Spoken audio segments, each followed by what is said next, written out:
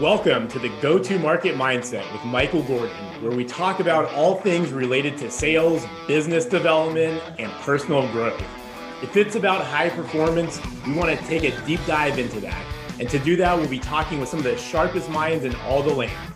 But don't get too comfortable because we're going to be getting you out of your comfort zone.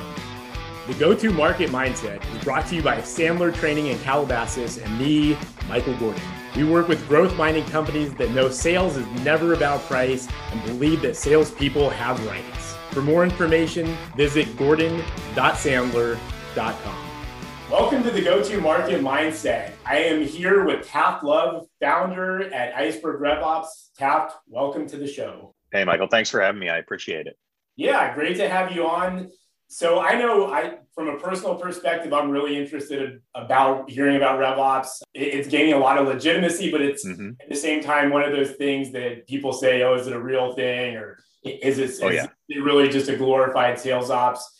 So maybe you could help us out and kind of high level tell us what RevOps is or how people can think about and conceptualize this idea. Yeah, that's a really great question. So I'll start out with RevOps is a little bit like AI. And what I mean by that is it means whatever the hell the person's saying it means. And so I think there's a qualifier here is you actually have to ask people like, what does your RevOps team do? Because I don't think we as a community have settled on what it means. However, I'll give you my personal definition, which is pretty high level and unlikely to get a lot of pushback from the community, which is a centralized operations function that helps eliminate the silos that have traditionally existed between sales operations, marketing operations, customer success operations, and traditional sort of systems and other business operations. So it is an operations program that does not have loyalty to a specific revenue team and usually rolls up to the C level. Got it. Okay, that makes a lot of sense. That's big picture. Let's go small picture for a minute, and then we'll kind of expand from there. So why is RevOps or even operations in general such a challenge for most small and mid-sized companies? Yeah, let me give you two examples here. So this is true for all companies, not just small and mid-sized companies, but one problem is the fact that the way the world sells is changing. So for Sandler, like sales has actually not changed that much in decades. Like Sandler, although it has evolved with over time, it has not had to adapt the way operations has to sort of a changing strategy. Once you get on a discovery call, your discovery call today is not much different than a discovery call was run 10 years ago. Operations, on the other hand, is the playing field has totally shifted. And what I mean by that is, you remember Glengarry, there were the leads. There was a card that the sales team received that was a lead, and that came from marketing, and sales didn't really need to know much about what marketing was doing. Sales received the leads and they go follow up with them. And that's how a lot of sales was done for all of history until recently. And now the distinction between sales and marketing is becoming blurred because of new strategies, because buyers are more informed. Buyers interact with both marketing and sales often at the same time. The sales development rep or business development rep position is a great example of how like sales and marketing is now blended. And same with customer success. You look at a company like User Voice, which has BDRs that are mapped to account managers because and so like a piece of the marketing team is now mapped to the account management. And what that means is your entire funnel, all of these functions are intertwined now. Like marketing lives from top to bottom of the funnel. You don't stop marketing once you hand somebody off to sales. You're doing like account-based outreach at a lot of companies from the minute they visit your website until they've been a customer for years and you're trying to upsell them. And so what that means is for all companies, you really can't have the silos that have traditionally existed. You have to break them down because there is no like handoff that existed 2 decades ago. Does that make sense so far? It does. And that's a great point. I think that answers, or at least speaks to a lot of the questions. In fact, a few guests back, we had a marketing guy that was one of those rare marketing people that said marketing answers to sales. But I think that speaks to a lot of the questions and challenges that we spoke about, and that people tend to ask these days. Who do SDRs report to? And in some organizations, It's marketing and other organizations, it's sales. So yeah, absolutely. That makes a ton of sense. And to speak specifically to small and medium-sized businesses, there's an extra level of complexity that's added. And so I'll speak to Iceberg specifically. Like we exist because of this problem. And especially this is especially true if you're a tech company where you sort of are expected to scale quickly. You're expected to go from 0 to 60 overnight, proverbially speaking. You're going to graduate from founder selling to dedicated sales team and marketing team and customer success team to dedicated revenue teams with dedicated leaders to then, the rest of scaling. But what I just described, the sort of founder selling to dedicated leadership, is an area where most companies need operational help because they're doing more complex selling and marketing than the average small business because they're expected to grow quickly and scale ahead of their current revenue. They're spending more money than they're making, and so they're scaling ahead of today's needs. And often they can't afford or can't justify the expense of a keyword qualified revenue operations team. And so what you'll see, and any startup founders that listen to this will probably resonate. Or any sales leader who's come into startups and helped out, what that often means is people mistake sales ops or general operations or Salesforce administration for revenue operations. So they take, Sarah, who graduated from a good college last year and is pretty good at Salesforce, and say like, hey, you run ops now. You did a really good job adding some fields and helping us do some forecasts. So you do operations because we can't afford the real thing yet. And what that is, even if she's a really well qualified Salesforce administrator, you just hired a plumber to build your whole house, and that's a problem. And so that's where small and medium sized businesses often get the most trouble. And if you have a junior person who doesn't have that strategic experience, you're going to end up with somebody who has all these perverse incentives. VP of sales, they just want what they want quickly, and they don't know what they don't know. So when they come to Sarah and say like, hey, go build me a checkbox, and I want it to automatically be checked when these three things happen, and then build a report based on this checkbox. And Sarah, instead of saying, hey, let's time out, what are you trying to accomplish? And how are the upstream and downstream teams affected by this? Is that checkbox going to talk to marketing, or does customer success need to know about this? Instead, she says like, you got it, because you have a plumber building your house, right, and a junior person who doesn't have that strategic experience. And that's where small and medium-sized companies often just have this really rocky road until the product sort of carries them to the next level and they get a B round, and then they hire an in-house qualified team. That gap is where these companies just struggle mightily, often for years. Okay, that makes a ton of sense. How much expertise does, as you say, a qualified RevOps person need in both sales and marketing? So it's an interesting question. You need to understand both sales and marketing. You need to know sort of what are the overarching strategies, what are the basics of operations in these worlds. But I have a point of view that some people might disagree with, some smart people might disagree with, but I think systems, like basic systems modification and administration, are commodities now. I can go on Upwork and for $20 an hour hire somebody in, usually like South Asia. There are so many people in like India and Indonesia and places like that who are really highly qualified, affordable by American standards, and available around the clock to build whatever you tell them to build. So I actually think knowing like the intricacies of how to set up Salesforce or HubSpot or Marketo or Outreach or whatever systems you have is actually less important than I call it operations thinking, the ability to hit pause, zoom out, and understand where every ask fits in this greater roadmap, which is what most small, medium-sized, and occasionally large businesses completely skip. They spend so much time sort of patching little holes they find and never asking, how does this fit into the bigger picture? So the most important skill set is that strategic thinking. And it's actually, if you do that right, then finding people to build what you have decided is the appropriate thing to build is not actually all that hard. Got it. So let me just digress a little bit off topic, or maybe go down a little bit further down the rabbit hole. Is this one of those situations where somebody starts bad, they're building, speaking of a house analogy, is that building a bad foundation that's going to come and cause them problems later on? Or is this something that can kind of be fixed, midway through the build?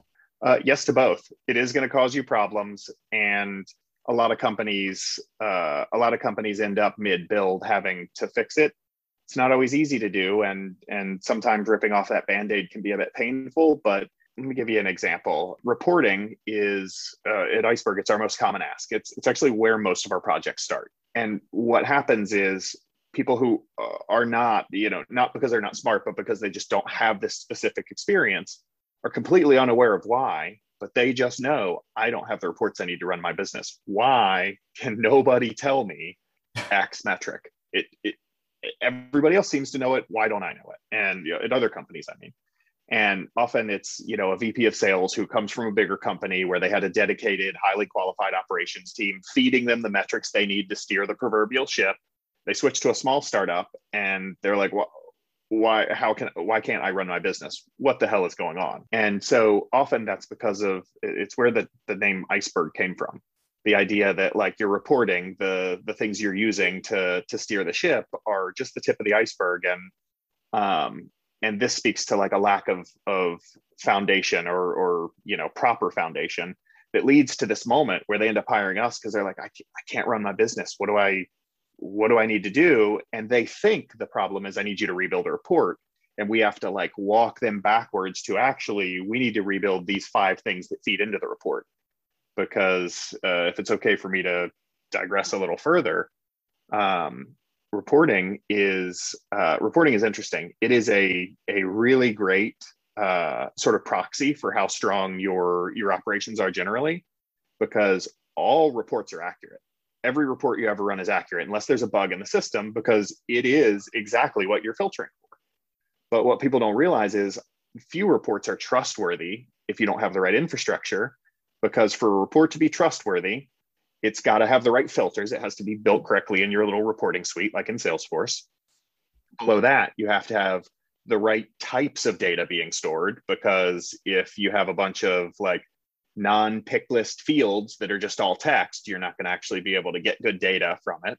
And then below that, you have to have people doing what you ask them to do in those fields, like properly inputting data at the right time and in the right format.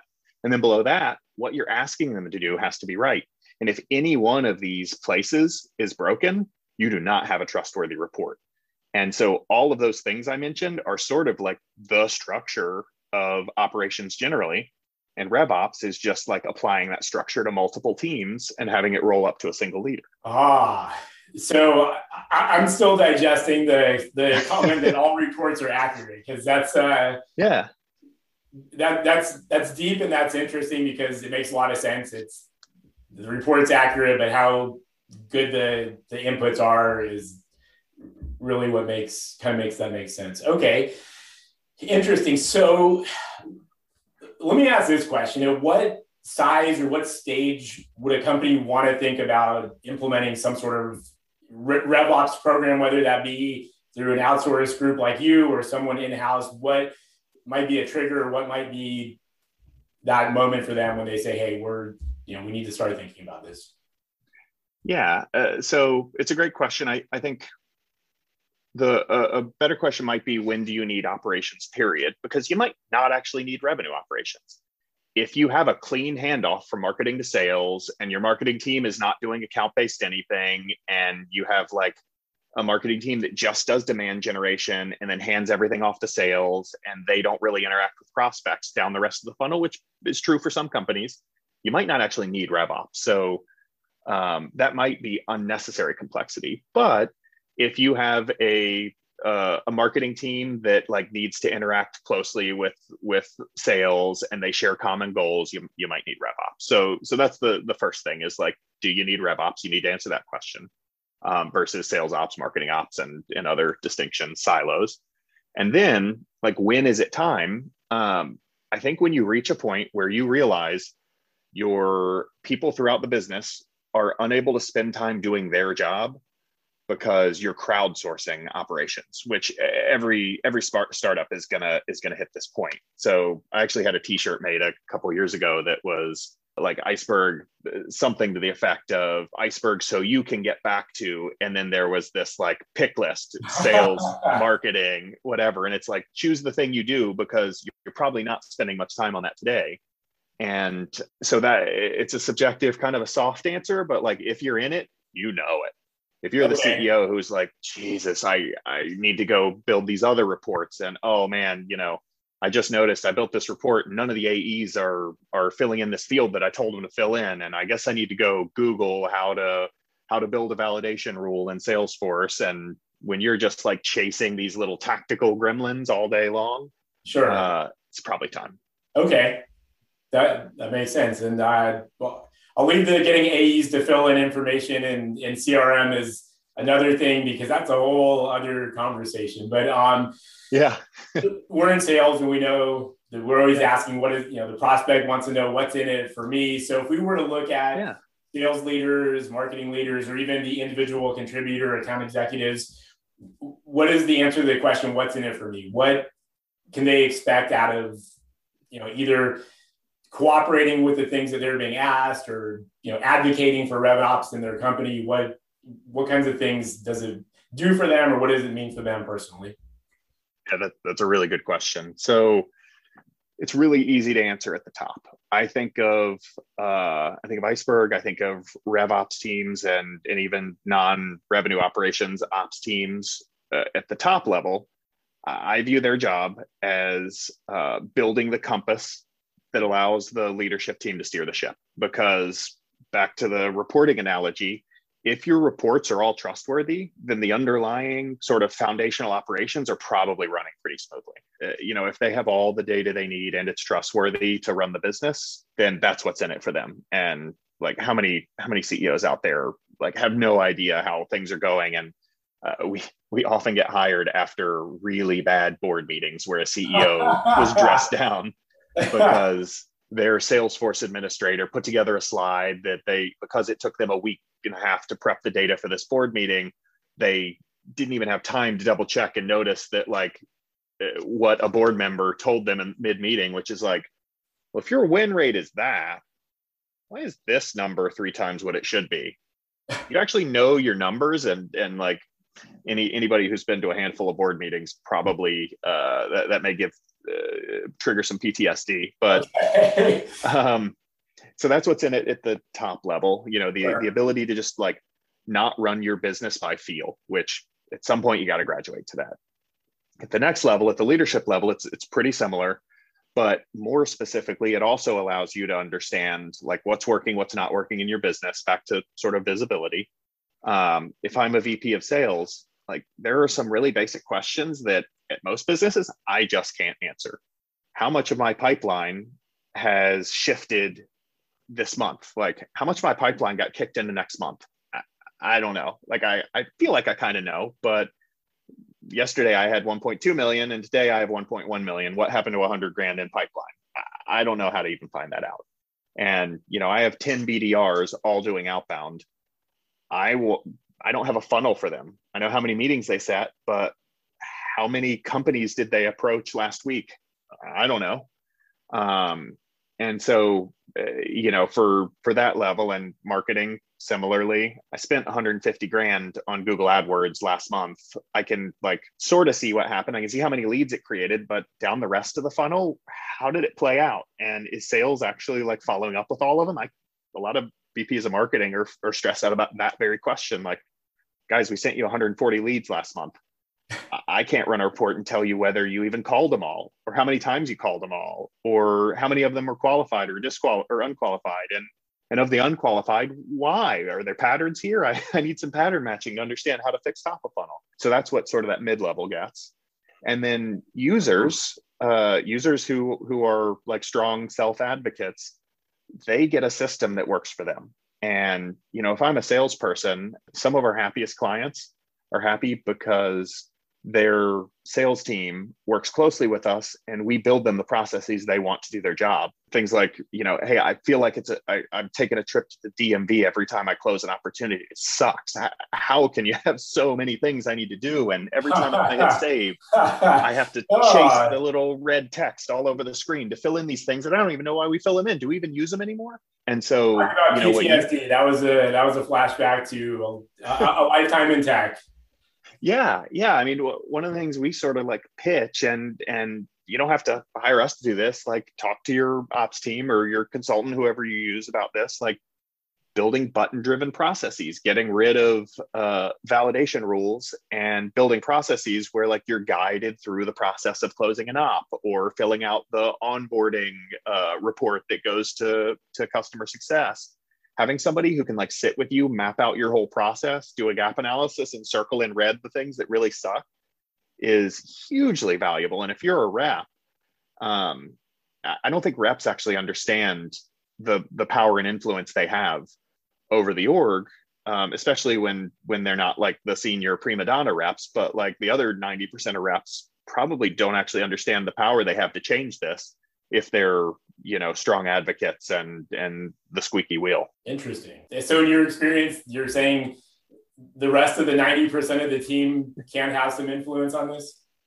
Yeah, you don't have to be like the prima donna that closes all the deals and is a pain in everyone's ass to like get some help. I think you just have to be specific about your ask. I was one of the 90%. I was like as a BDR and an AE, I was a mid to high level performer. I was never like the best one on the team that was closing all the biggest deals and got all the attention. And I had no idea until I became a VP of sales later and had reps and had people from all all across the spectrum.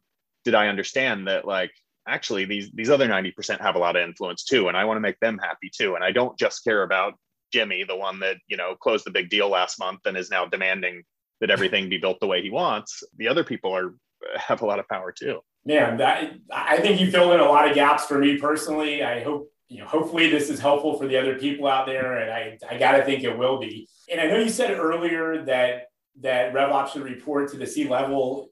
Where is that, or who is that specifically? And I don't know, maybe there's not one answer, but if you were to say typically, here's who the RevOps team should be reporting to, what does that look like? Or what could that look like?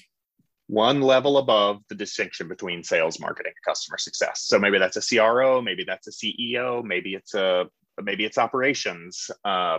Occasionally it's finance, but one problem with having them roll up into finance is you actually want the people who run operations to care like deeply and personally about the success of the revenue team. And of course, finance does, but they do in a different way. I think you just have to go one level above, because any operations team that is owned by a specific arm of sort of the revenue function, you're creating incentives, whether you mean to or not, that are not ideal. If operations ultimately rolls up into sales, you're probably creating an incentive, whether the leader acts on it or not. You're creating an incentive for the ops team to make sales happy, for sales to demand things that benefit them.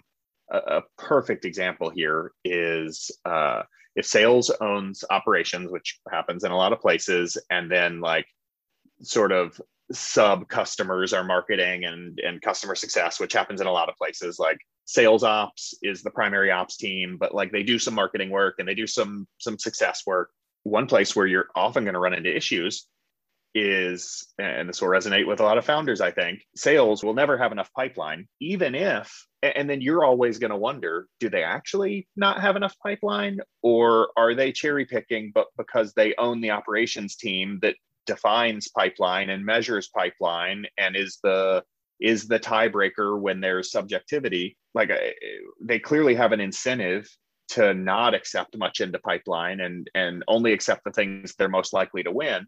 If you're a sales leader who is willing, which some are, some aren't, not that all sales leaders are bad. I'm one, and I try very much not to do this. But if you're a sales leader and your get out of jail free card in every board meeting is, hey, I don't have enough pipeline. Look at my win rate. It's awesome.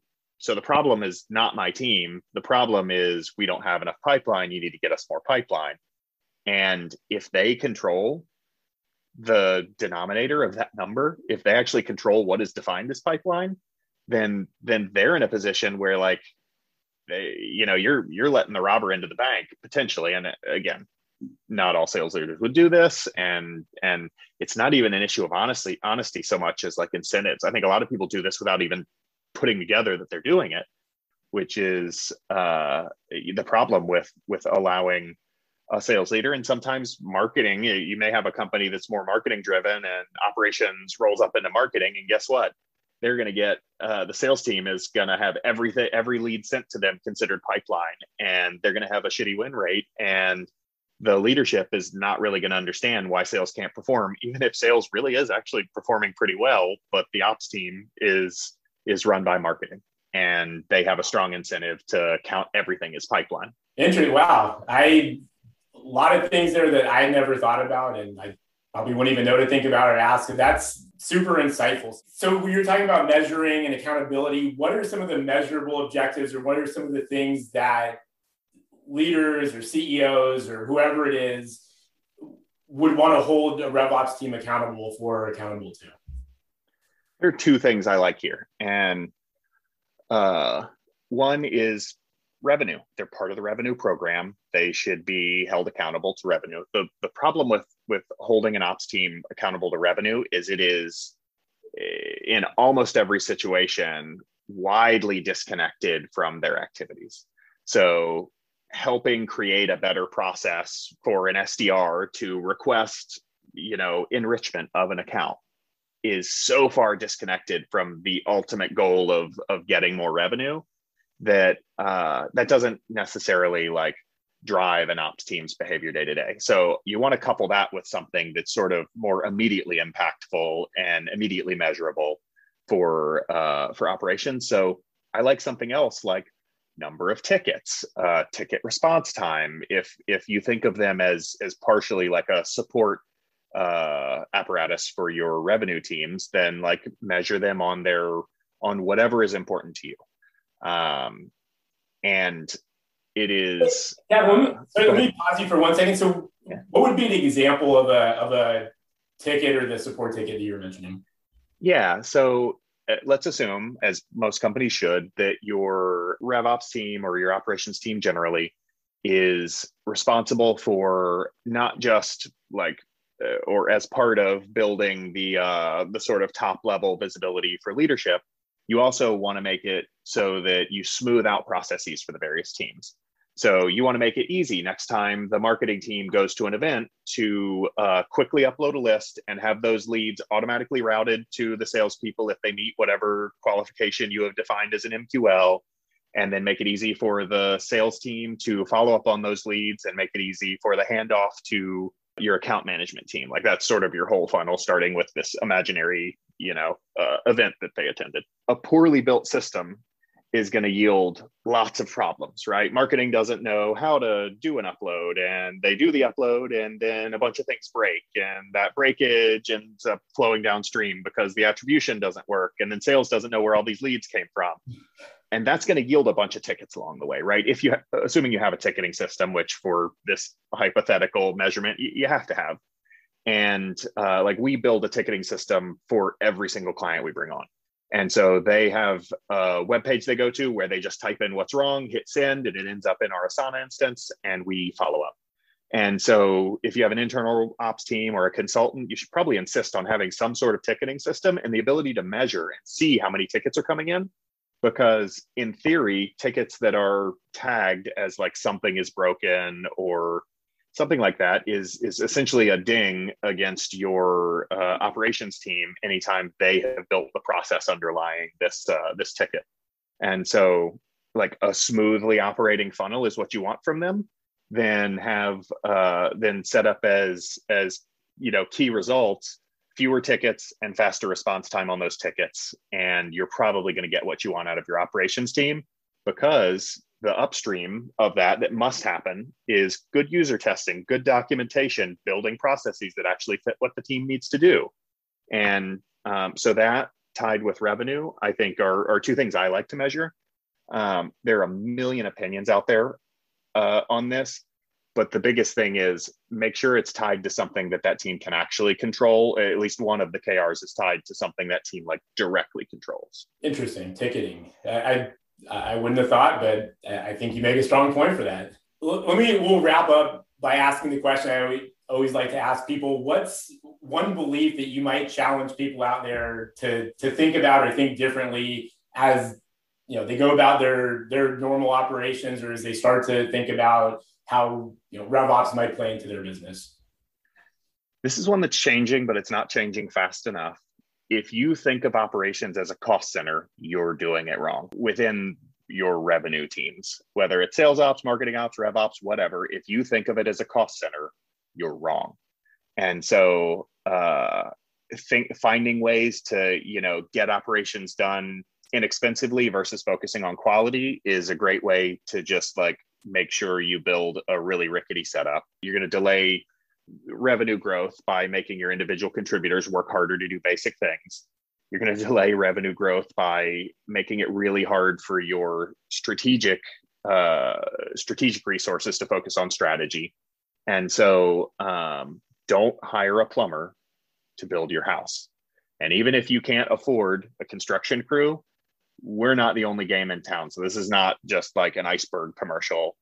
Find somebody who understands operations strategy and work with them and invest in them early, and it will pay off because it's not a cost. Man, that was poetic. So I know you said this wasn't a commercial, but Taft, I appreciate you being on. If anyone else, is thinking, wow, there's a lot of blind spots out there in revenue operations, you're probably not alone. Taft, again, thanks for being on the show. Taft Love, founder of Iceberg RevOps. And Taft, if you don't mind, we'll post your information, but tell the folks out there how they can get in touch with you if they want to have a conversation. Yeah, reach out to me directly. You can find me on LinkedIn. I'm Taft at icebergops.com. Go to icebergops.com, fill out a form. We'll get in touch with you. Yeah, reach out to me directly. And I'd also love to hear what people are struggling with. One of the things we do when we sort of engage with companies is like, as I've been saying, like not focusing on tactical, we do a roadmap session. So like, what are you trying to achieve?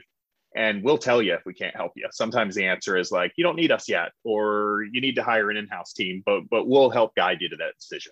This has been incredibly enlightening for me. I hope everybody else out there got as much value out of it. So thank you again for being on. And I'm looking forward to hearing what the feedback we get from this, because I got to imagine this is problems for a lot of companies out there. Yeah, hey, it's my pleasure. Thanks so much for having me on. Yeah, thanks for joining us today. Thanks for listening. I hope you got as much out of this as I did.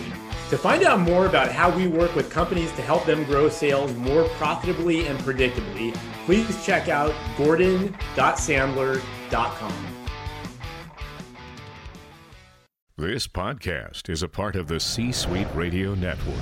For more top business podcasts, visit c-suiteradio.com.